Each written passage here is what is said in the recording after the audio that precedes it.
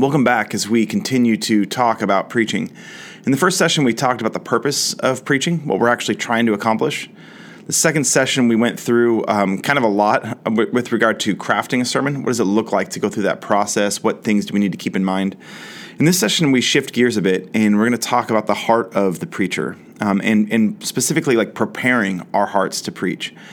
And I think if someone's in a rush to kind of get their sermons ready, this becomes something you feel like you can leave out. But man, it is so important to get our hearts right in this whole thing. I would say some sort of heart evaluation is crucial in every sermon prep cycle that we do. Definitely we want to do it in a general sense, like we're preparing our hearts to be godly people. But it just kind of like reminding ourselves of what we're doing when we preach. And there's like a spiritual weight to standing up in front of people who are made in the image of God, people who desperately need a relationship with God and a connection with God and to hear a word from God. And for us to stand there and be those mediators in a sense, the ones that are kind of delivering that message or at least providing the opportunity for someone to hear from God, it's quite a task. And I think we can all see like how harmful it can be for someone with the wrong heart to preach. You might say the right words, you might have a great theology, but if your tone and your attitude and your posture towards the Lord and towards the people that you're there preaching to is off, that can be spiritually devastating. I can think of so many times where I've encountered preachers who I think are saying decent theology, but they're doing it in a way that, man, they just exude arrogance. Or they exude hatred or something towards other people. There's this demeanor where they're looking down on people, where they're trying to lift themselves up, or where they're trying to be clever. Like we can think of a thousand examples of ways you could go wrong in your heart, like your posture towards preaching. And I would say that in some ways, the heart in this matters more than the content. Now, you could argue that, Paul talks about in Philippians 1 how there's other people that are preaching the gospel from enmity and strife, and he says like whatever. The bottom line is, as long as Christ is being preached, then that's all that matters. And so there's a sense in which, yes, if God's word is going forth, God's word does not return void. That's super important. But here's the thing: we get a choice of what our heart posture is going to be towards God. And I've seen a lot of people do a lot of damage through making the sermon about themselves, preaching in a way that draws attention to themselves or that tries to give them a boost or an ego trip or something, and it can just be devastating. And look, I'm pointing around at all. I've heard all these other preachers do these things. I can tell you, pride is a constant attack on my own heart, and it keeps popping its head up, and I keep having to fight off this sense of like, okay, if I preach well, then I'm significant or I've accomplished something. And it's silly to step back and look at like, really, like what about this makes you accomplished or important or better than anybody else? It really is a stupid thing. But I mean, that's the whole thing. Sin is stupid. Pride is stupid. If we really consider who God is and what he's doing and what he's inviting us into and our posture before him and what he calls us to, then our prideful attitudes are absolutely ridiculous, but that doesn't stop it from creeping in. So a lot of this is autobiographical. I'm trying to talk through the ways that I'm trying to get my heart right before God. But I just want to say before we start off, like the idea of cultivating like a sense of gratitude, the idea of cultivating a sense of humility before the Lord, cultivating like the idea of the gravity of what we're doing when we get up to preach, like that requires, I think, regular rhythms of prayer and evaluation before the Lord. So get your heart right before every sermon you preach, but also in general, as you approach the act of preaching, let's find ways to put ourselves in the right frame. So a few things that I want to walk through. First of all, I want to give you something that I learned from Francis Chan. He has an article and something he teaches through from time to time that's called 7 Questions I Ask Myself Before I Preach. And I think these 7 questions are extremely helpful because, he's a very accomplished preacher. And so he actually knows what it's like to preach really well, preach in a way that affects people's lives deeply, that transforms lives, preach in a way that receives a lot of praise, also in a way that receives a lot of criticism. And I think his points are great. His 7 questions. So I'm just going to walk through these. The first one is, he asks, am I concerned about pleasing God or people? So before we get up to preach, whether it's like the morning of or whether it's like the week of as we prepare, asking ourselves, am I trying to please God or am I trying to please people? If we're trying to make people happy, or like build ourselves up by making them like us or something like that, if our goal is to please the people, we're off. The goal needs to be about pleasing God and not anybody else. If we're trying to convince an audience to like us, 1 Peter 5 talks about how God opposes the proud but gives grace to the humble. So would you like God's help in preaching, or would you prefer to be opposed by God in preaching? And Peter's saying you basically have that choice. Like, cultivate pride in your heart and God will oppose you. Cultivate humility and God gives grace in that. And so this whole idea of caring about what people think too much. Obviously, we want to love the people that are there, but caring about what they think in a sense of I'm preaching so that these people will be happy or so that these people will like me is a total dead end. And so asking yourself that question explicitly, am I trying to please God or am I trying to please the people that I'm speaking to? It's super important. So that's the first question. Second question, he says to ask yourself, do I genuinely love these people? Do I genuinely love these people? I mean, that's such an important question, right? Jesus said the greatest commandments are to love the Lord your God with all your heart, soul, mind, and strength, or to love your neighbor as yourself. Like, those are super important questions to be asking ourselves. Am I loving God and am I loving people? These are the key commands. The whole law is fulfilled in this, Jesus says. And so that idea of just addressing our hearts and saying, okay, am I loving the people that I'm speaking to? Like, are they just an audience to me? Or do I actually love these people? Do I want them to connect with God? Do I love them enough to tell them what God says to them, whether it's hard or whether it's encouraging, whatever that is? A really important verse in this regard is the beginning of 1 Corinthians 13, where Paul says, like, if I have the tongues of men and of angels, but I don't have love, then I'm just a noisy gong or a clanging cymbal. You know, if I know everything, but I don't have love, then like I am nothing. Like if I sacrifice myself, but I don't have love, then I gain nothing. And so Paul's walking through, like, you can say anything, tongues of men and of angels. If you could say everything in the most beautiful way possible, but you don't have love, you're just like a cymbal crashing. There's this memorable story that friends of mine told where Francis Chan went back to the seminary that he was graduated from, and he got to preach. He preached on 1 Corinthians 13. And as he's talking about the noisy gong and the clanging cymbal, he pulled out from behind the pulpit some pots and pans, and he started banging them together. But as he's banging them together, he continues to preach.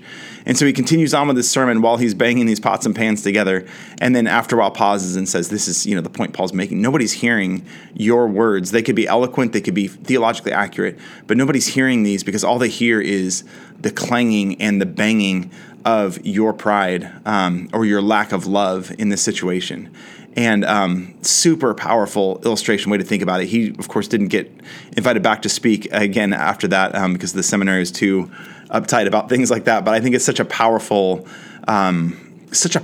picture of what Paul's saying. That man, it's all your hard work and preparation, all of your cleverness theologically, all of your great skill in putting this thing together. If you're not sitting there with humility and with love for the people that you're preaching to, there's no point to be gaining it. You're just making a loud noise, and it's annoying and it's terrible. And so ask yourself, do I really love these people that I'm preaching to? Third question, am I accurately teaching this passage? Now, that's like an important question. In some ways, in our previous course, we talked about how to read the Bible for all it's worth, how to really get into like interpreting it accurately, correctly, like seeing what's really there, not just what we think is there. So all of that is super important. We've talked about that a little bit in this course too. But that's great. Now, if you're asking it right before you go up to preach, it's a little bit too late. But I think it's the right question to be asking. Like, have I done my work? Am I, like, for 2 Timothy 2:15, he says, "Do your best to present yourself to God as one approved, a worker who has no need to be ashamed, rightly handling the word of truth." And that's a great question to be asking yourself. Have I been rightly handling the word of truth? Am I doing what God's actually called me to here? Have I been faithful in that? Such an important question to be asking. And of course, ask it early enough in your prep process that you're saying, yes, I've committed myself to this. I've done my work. And maybe you haven't had as much time as you would like to work on the sermon. That happens often. But still, have I been faithful to say, okay, God, what are you trying to say with this whole thing? So we're asking, am I accurately explaining the passage? Fourth question, am I depending on the Spirit's power or my cleverness? Man, this is a good question to be asking. Am I depending on the Spirit's power or on my cleverness? It is so easy for someone that is gifted as a preacher, and then for someone who, even just someone that gets comfortable with it. Like I don't consider myself an amazing preacher by any means, but I put in a lot of time to develop it, and I continue wanting to develop. Even for me, where I feel like, man, I'm not one of these natural people that just gets up there and it's just like, wow, that's amazing. Even for me, it's like I can get myself into a rut where it's like I know how to preach a sermon. And I can imagine for someone like Francis, whose questions these are, right, where I think he really is gifted and anointed by the Spirit to preach in a way that goes beyond what most people are typically capable of doing.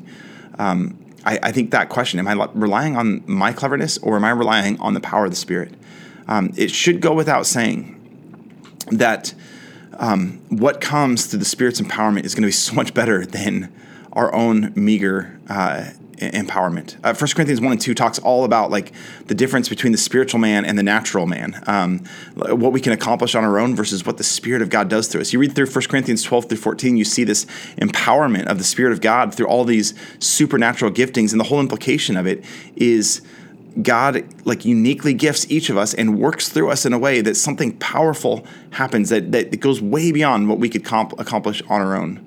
You can think of healing, like even when a doctor can't address a tumor or something like that, God can heal that person, uses His Spirit to heal that person. Think of speaking in tongues, gives people a language they've never spoken before and speaks to them, or interpretation, and someone else can hear that and say, I don't know what that language at all, but I can tell you what that meant.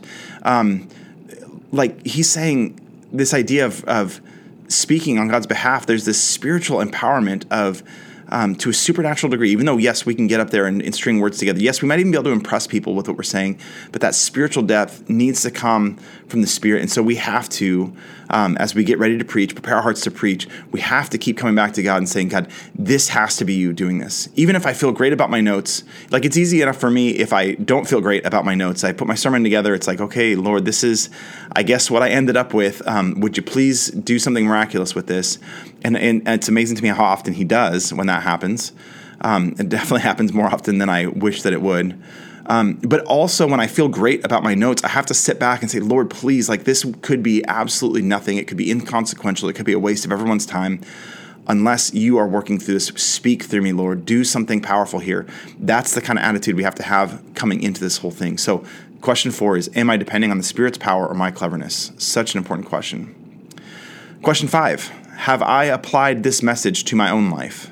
Man, another good question. Have I applied this message to my own life? Paul, as he's writing to Timothy, his kind of young protege, he says in 1 Timothy 4:16, keep a close watch on yourself and on the teaching. Persist in this, for by doing so, you will save both yourself and your hearers. The pressure in that call that Paul gives Timothy is keep a close watch on yourself and on your teaching. Like he calls Timothy in that passage to set an example in conduct and speech. Like this is so important for us to not just talk about God, not just talk about godliness, not just talk about a relationship, but to live it out as an example. That's so important. So the invitation is, have I applied this to my own life? Now, of course, if you get a passage one week, say that the passage speaks about like generous giving or something like that, and you're like, man, I can give something right now, but I don't have a pattern of this. Ideally, you just keep working on these things and you keep building a pattern, and it kind of grows over time. That's really important to do. But yeah, sometimes you have to start, right? Like maybe you get handed a passage, you don't have time to work on it. It's on fasting. Boy, I haven't fasted in a long time or ever. And so we just do our best to apply what we can as we can. But the call is to make sure, man, never preach something that you're not living. And sure, you can preach on, parenting or something if you don't have kids. I believe that's totally possible. So I think there's some nuance to some of this, but the whole point is, man, if we're sitting here preaching on humility and we haven't applied humility to our lives, it's going to be a train wreck. Man, it's going to be a train wreck. And if you do have to preach that sermon and you have, you're convicted leading up to it that, man, I'm a prideful person, you better preach that sermon through tears of, I am begging God to bring humility into my life. And so application matters a ton. Make sure that we're applying the whole thing. Question 6. Will this message draw attention to me or to God? That is another great question. I love these questions. Will this message draw attention to me or to God? Like, who is this sermon for or about? Why am I even doing this? And I feel like it's so easy as a preacher to slip into a mode of, I want to preach well so that I look good. Or like as a pastor, I can tell you the temptations there. If I don't preach well enough, people aren't going to want to be part of this church, which means we're going to have budget problems, which means, it'll be embarrassing to be a small church. Like all those honestly stupid considerations that actually end up meaning so much to a person and a pastor. We just feel like we've got to get it done. And if I don't preach well enough, and so then the sermons become about me proving myself, or they become about me trying to make this church a place that people want to be at or something like that. Man, no, we got to let go of all that and say, this is about God, and I want to call attention to God. Like at the end of it all, it's like people will always come up like, great job, that was awesome, you did well, and that's great. I think it's kind of rude sometimes when we, no, that wasn't me, that was all God. Sometimes you just say thank you graciously, right? But we've got to know if that sermon went well, it's because the Spirit of God empowered it. And even at the most basic level, if I have natural speaking gifts, God gave me those, right? And then if I have supernatural and power to do that, that's coming from the Spirit of God. So all of these things point back to God. And so for us, it has to be, even when someone, tells us, hey, thank you, you did a great job this morning. Thank you for that. That's encouraging. And yeah, isn't God good? We can just kind of point them around. And I guess all I'm trying to say with this is, make sure that your motivation is to point to God, not to yourself. Make sure you try to catch the times when you find yourself like, honestly, if you're either like insanely excited after you preach a good sermon, or you're devastated when you preach what you consider to be a bad sermon.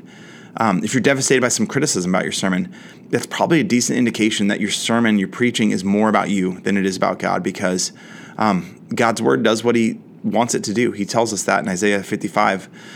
His word doesn't return to him void. It goes out and does what it set for it to accomplish. That's such an important reminder for us to keep in mind all the time. If I'm devastated because it didn't go well, or I'm like, man, I'm embarrassed, like, man, that didn't turn out great. Boo-hoo, who cares? Like, it's not about me. It's about God. And so I'm going to try to do my best the next time around. But hopefully because I want to honor God, not because I want to redeem myself or look better in front of people. All right, last question. Question 7, do these people desperately need this message? That is a great question to end on. Do these people, so as I'm prepping my heart as a preacher and as I'm getting ready for that thing, like, do these people like desperately need this? Is this so important that they need to be here? They need to hear this? Like that is a question that we should be asking, because, Paul talks in 2 Corinthians 5 about how like basically he's begging people on behalf of Christ to be reconciled to God. Like there's these passionate calls throughout Scripture to like heed this message. If we're preaching something that people don't desperately need to hear, maybe we shouldn't be preaching it. Maybe our heart's not in the right place. Maybe not. Like, I think all of Scripture is God-breathed. It's useful.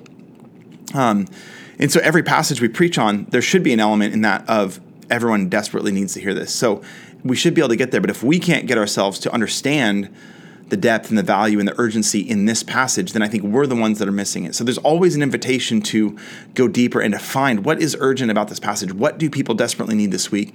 Otherwise, we're just going to be giving those informative things where we're giving them like historical background and we're giving them cool tips to live by. And there's not really anything substantial there. We've got to see in every passage, what is it that people need from this?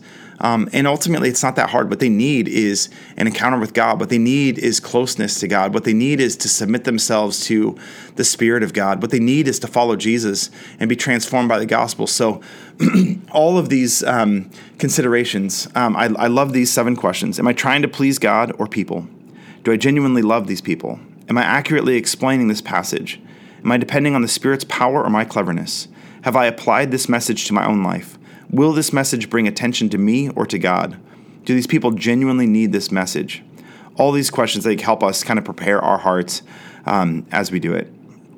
And I would just add at the end of all that, just make sure that we're always stepping into the pulpit with authenticity. Like we're being our true selves before the Lord. Doesn't mean we're not striving to be more or more godly or more Christ-like in what we do, but we're just bringing our whole selves. So we're not trying to prove something to God. We're not trying to prove something to our congregation. We're not even trying to prove something to ourselves. We're just going to step in with authenticity and try to just be faithful to God as we step into this whole thing, be truly ourselves in front of the people. We're not afraid of what they think of us. We want to honor God. He's called us to this. He's chosen us for this. That's super important to keep in mind, and we're just going to do our absolute best as we preach. Now, second major point, after we're considering like evaluating our motivations, be sure that we're operating in God's strength rather than our own. We talked about this a little bit in one of Francis's questions, but a reminder, we desperately need God's empowerment for our preaching. It's not about how clever we are. It's not about how entertaining we are. It's about standing there, and it's about the power of God working through us. Every sermon becomes then, if this is true, if we believe that we need the Spirit of God to speak through us as we preach, every sermon becomes an opportunity to confess our pride and ask the Spirit of God to work through us. John Piper says it like this: how utterly dependent we are on the Holy Spirit in the work of preaching. All genuine preaching is rooted in a feeling of desperation. You wake up on Sunday morning and you can smell the smoke of hell on one side and feel the crisp breezes of heaven on the other. You go to your study and look down at your pitiful manuscript and you kneel down and cry, God, this is so weak. Who do I think I am? What audacity to think that in 3 hours my words will be the odor of death to death and the fragrance of life to life. My God, who is sufficient for these things? And then John Piper quotes Phillips Brooks here, saying, he used to counsel these young preachers, saying, never allow yourself to feel equal to your work. If you ever find that spirit growing on you, be afraid. I think that's such a good reminder. I mean, he's super dramatic as John Piper is, but I think in the best possible way. Who is sufficient for these things? Who do I think I am to be able to stand here and explain the things of God to these people? These people, these beautiful people made in the image of God, these intelligent people, these people who are more loving than I will ever be in many ways, these people who have experienced suffering and pain, these people who have been walking with God for decades, or these people who have just been called into a relationship with God. Who do I think I am to explain all this to these people? Such a good question to be asking, and then to realize, okay, I'm not sufficient for this. I need God's strength. And he does make us sufficient. And his power is made perfect always in weakness. So John Piper gives 5 steps then for seeking to preach in the strength of God. His first one, admit to the Lord your utter helplessness without him. The second is pray for help. The third is trust God. So he says, like, with regard to praying for help, he says, I beg for the insight, power, humility, love, memory, and freedom I need to preach this message. Just, God, help me in this.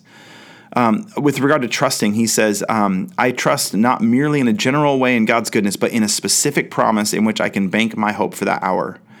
And so those are the first 3. The fourth step for preaching in the strength of God, he says, is act in the confidence that God will fulfill his word. And here he quotes Isaiah 55, 10 and 11, which is, that God's word doesn't return void. It accomplishes what he sends it to do.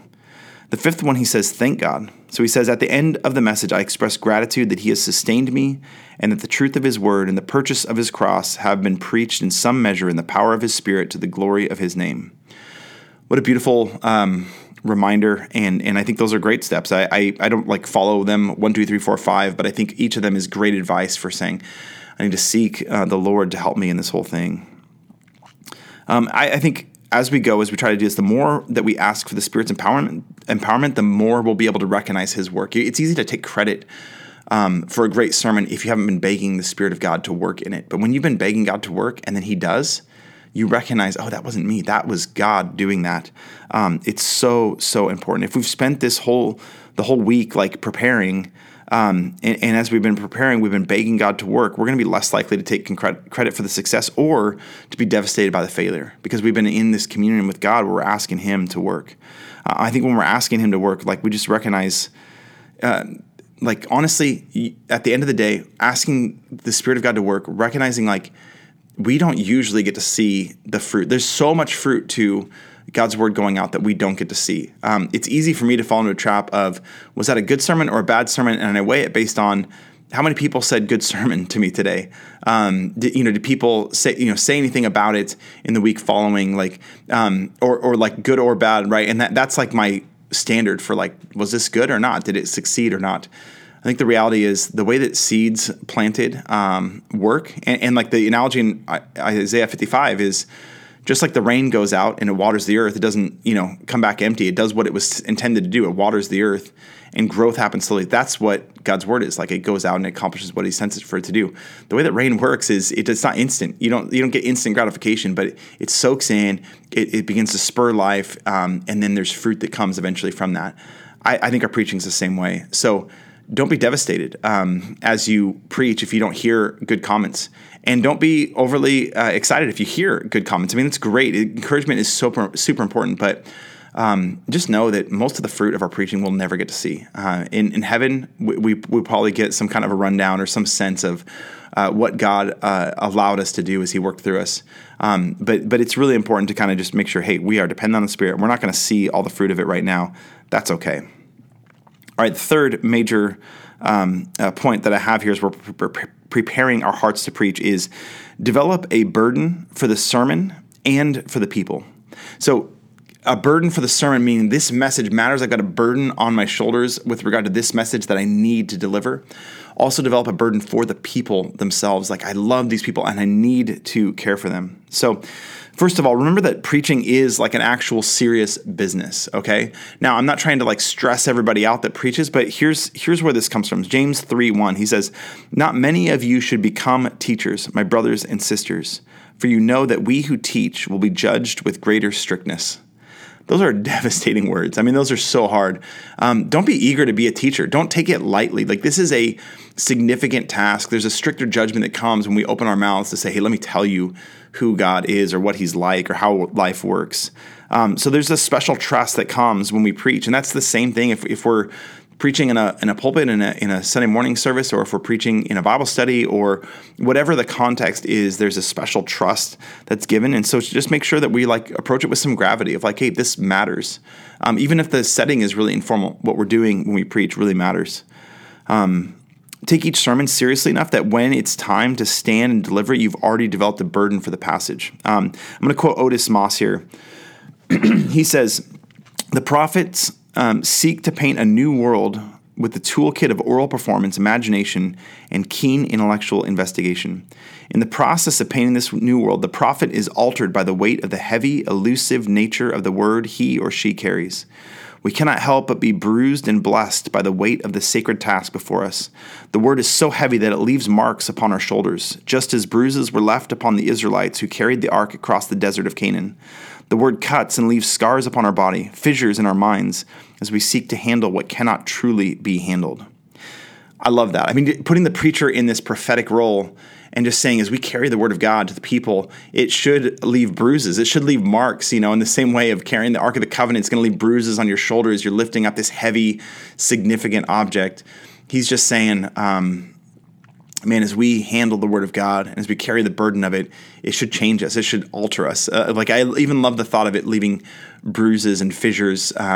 It's just a good visual of the word of God is going to do something to us. It's not all going to be pleasant, right? We're going to be convicted. We're going to be mourning in some ways. We'll also be rejoicing and excited, but it should alter us as we carry that message. It's such an important thought. If you come to the sermon time and the passage means little to you, you don't have much hope of it meaning a lot to the people that you're preaching to. Certainly we're not going to be applying every passage perfectly by the time we get there, but we need to make sure the passage means a lot to us. And so I think, there's going to be some passages you relate to more than others, but if we really believe 2 Timothy 3:16 that all scripture is breathed out by God and it's profitable for teaching, for reproof, for correction, for training in righteousness, if all scripture is like that, then every passage that we preach should have an impact on us before, during, and after we preach the sermon. And so, finally here, I just want to say, remind yourself before each sermon who you're preaching to and ask God to give you a burden for them. So not just the passage, but as we come to those people, it's asking Francis's question, do I really love these people? And it's so important. The congregation is not our audience. Let's get that out of our heads. The congregation is not our audience. They're not there for my self-esteem. They don't exist for my gratification. They're not there so that I have someone to listen to my sermon. We want to develop a heart for those people. Each sermon should be an act of love. And so we got to pray that God would fill our hearts with love, fill our hearts with care for these people, fill our hearts with concern for every person that's there. Many of them you'll know if you get to preach to the same group of people over and over. Many of them you won't, but just praying that God would flood your heart with love for these people and make the sermon an act of love rather than an act where I demonstrate my giftedness or my knowledge, and these people are the ones that affirm that, like, yes, I am good at what I do. That's nonsense, and we need to drop it. And so they're not an audience. They're a congregation in the sense that they're gathered together by God, but even more than that, I mean, they should be a family, right? And they're image bearers of God, and they're empowered by the Spirit of God, and it's an act of love for us to get to serve them like that. My fourth main point as we prepare our hearts to preach is you can never pray enough. Now, I've said this, I've been harping on this throughout the whole thing, but it is so important. You can never pray enough. Prayer is necessary when we prepare our sermons. It's necessary when we preach. We have to just get ourselves to the spot where our hearts are properly related to God, where our hearts are properly related to the people that we're about to serve through our preaching. Charles Spurgeon says it like this: "The minister who does not earnestly pray over his work must surely be a vain and conceited man. He acts as if he thought himself sufficient of himself, and therefore needed not to appeal to God." So I love the bluntness. Spurgeon saying, if you find yourself not praying in preparation for preaching, then you are arrogant, and there's no other way to look at it. You are arrogant. You seem to think that you don't need God's help in this. And so you cannot pray enough in your sermon prep, and you cannot pray enough as you're just developing your heart as a preacher. It's a special task you're given to do. And so, Lord, help me. Lord, be with me. Lord, continue to shape me. Lord, make me the kind of person that is trustworthy for you to deliver these messages to these people.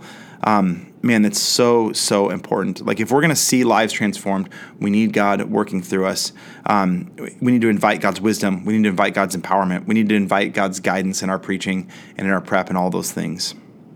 All right, fifthly, we want to step into preaching with the confidence of our call and our gifting. And now this is a little different. Some of these have been like warnings, make sure you pray, make sure you're not arrogant. Here, I'm trying to say, make sure that you have confidence in your calling from God to do this and in the gifting that God's given you. Now, if you're just starting out in preaching, that's harder to do, right? Because you don't have a full sense. Maybe you haven't been tested. Maybe you're not really sure about your gifting. But at the very least, if you're given an opportunity to preach, this is God entrusting you with that sermon, right? And so just saying, Lord, you've called me to this. You've given me this opportunity. I don't believe you would do this without you being here with me. And so the invitation there is to say, okay, I believe, God, if you're calling me to this, that you're going to work through it. So we have to always stay humble before God. We have to always stay dependent on him when we preach.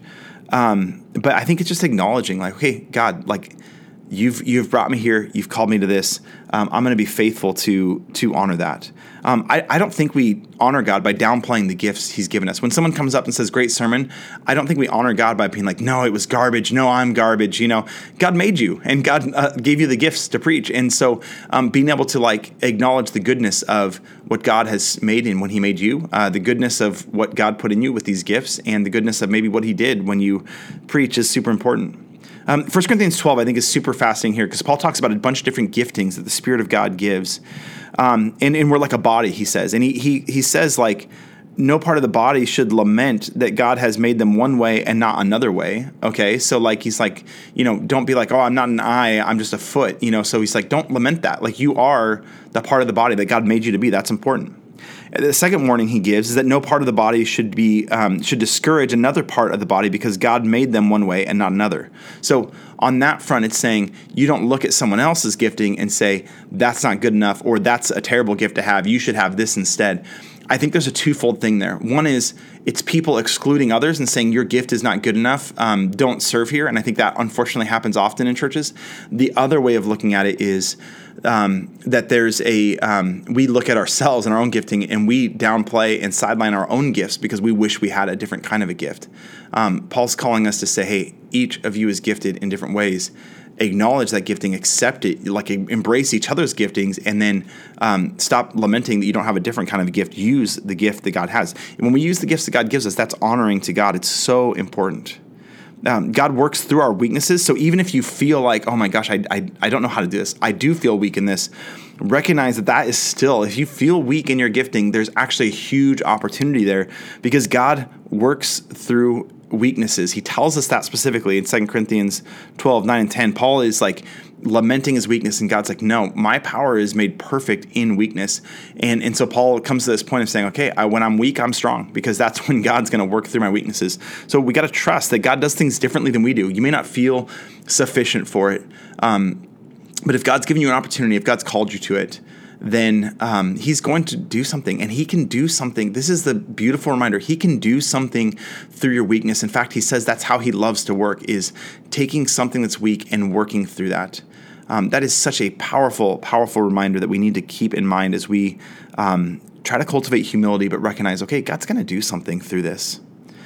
I think just this idea that, like, taking confidence in the fact that God is the one that chooses to use us for preaching. Like, here's the thing. God could have spoken directly into everyone's hearts. He could be like, everyone just read your Bibles.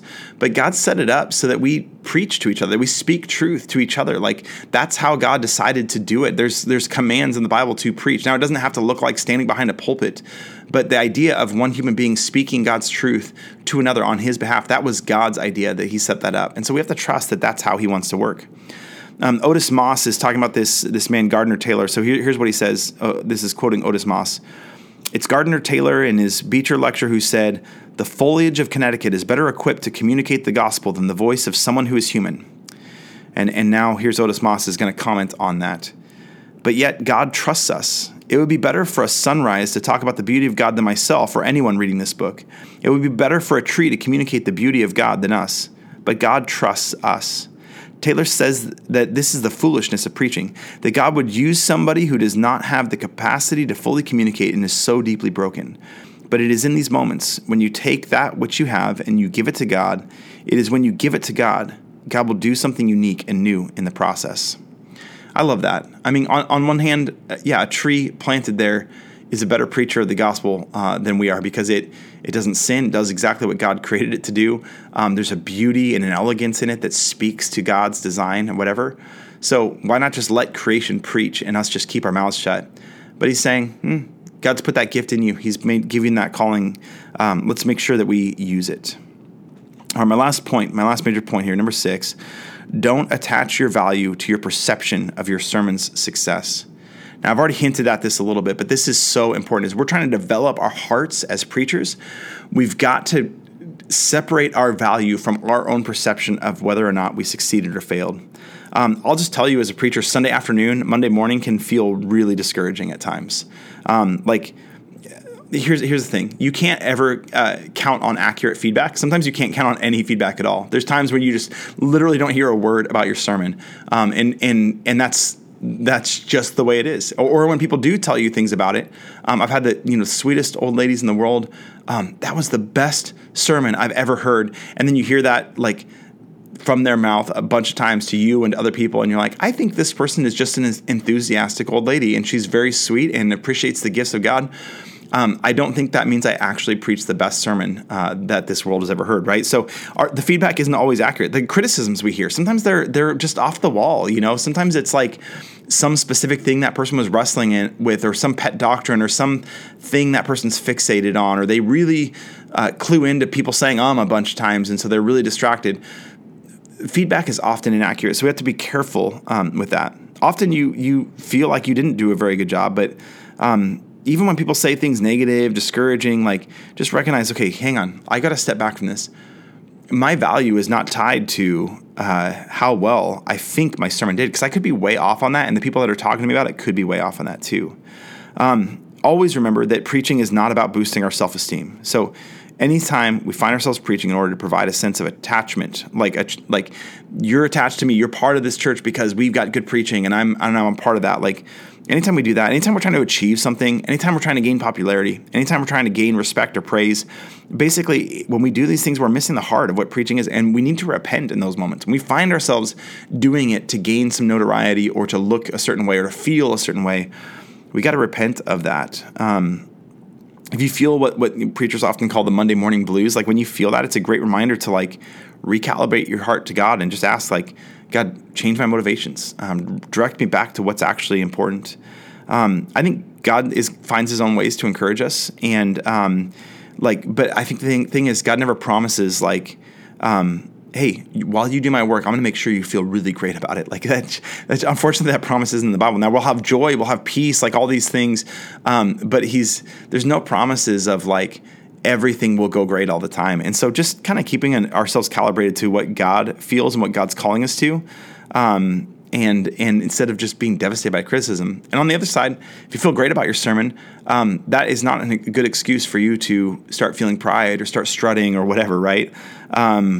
Often our perceptions aren't aligned with what God's actually doing or what he wants to do. And so just handing that to the Lord too. When we do good, Lord, thank you for that and continue to shape me and use that. Please use it, Lord. It's not enough on its own. I think, back to that comment I read from John Piper earlier, there's no way of measuring the impact of our preaching. So when you don't see the fruit of it, just recognize, okay, I trust that seeds are planted and God's going to work. John Piper says it like this: you can mark it down that if you are a preacher, God will hide from you much of the fruit he causes in your ministry. You will see enough to be assured of his blessing, but not so much as to think you could live without it.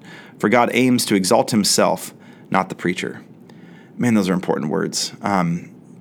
So much that we don't get to see. And he's writing, John Piper's written all these biographies on pastors over the years, and seeing, like, when you write a biography on something, you can see how much they struggled with this ministry isn't having an impact. What am I doing? But the biographer has the advantage of history to see, yes, and this person had a massive impact, and it's crazy that they didn't see everything that God did through it. And he's just reminding us, like, there's things God's doing that we're not going to be able to see or understand or quantify, and it might even look discouraging to you. But just trust that God's working. It's like God calls us to be faithful. He does not call us to achieve results. He doesn't give us a metric by which we could even rate results that we get, define success in that sense. So in the Bible, there's the prophet Jeremiah, right, who goes out and he preaches his entire career, and there's not a single convert, and it's just this hard life for him, but he was faithful to preach God's word. He's held up as an example of faithfulness. On the flip side, there's Jonah, who didn't want to go to Nineveh and went begrudgingly. And when he went, he preached a simple sermon to repent, and then everyone did repent. So we had this mass conversion, one of the most successful preachers of all time, and yet he was sat down and pouted afterwards because he was sad that God was healing these people, restoring them, forgiving them. And so faithfulness is more important than success in ministry, and we're called to do that. God takes care of the results. And I would just say to kind of close this off, as we're kind of working on our hearts as preachers, after every sermon, just make sure you talk to God about it, whether it's good or bad. Just like pray that God would take the seeds we planted and watered, or the seeds we watered in our sermon, and just like, God, bring growth through all that. Ask God to speak to us about how the sermon went. Ask him to allow us to see ourselves the way that he sees us. And these things matter. At the end of the day, you'll either get praise or you won't. You get encouragement or you won't. You'll get criticism or you won't. The thing that matters is like talking to God about it. Look, Lord, what? How do you feel about this? And feedback matters. Like talking to each other about how we're doing, helping each other improve. That all matters so much. But at the end of the day, we're doing it again, not for ourselves, but for God. And so just talking to him about it and allowing our sermons, our successes or failures in that, allowing those things to be an opportunity for us to draw back closer to God's heart is beautiful. So there we go. We have one final session left, and that whole thing is going to be all about just developing ourselves as preachers, investing ourselves in a process of improving and getting better in our craft. And I think that if we're called to this, that's an important thing to invest in, and we'll explore that in our next and final session.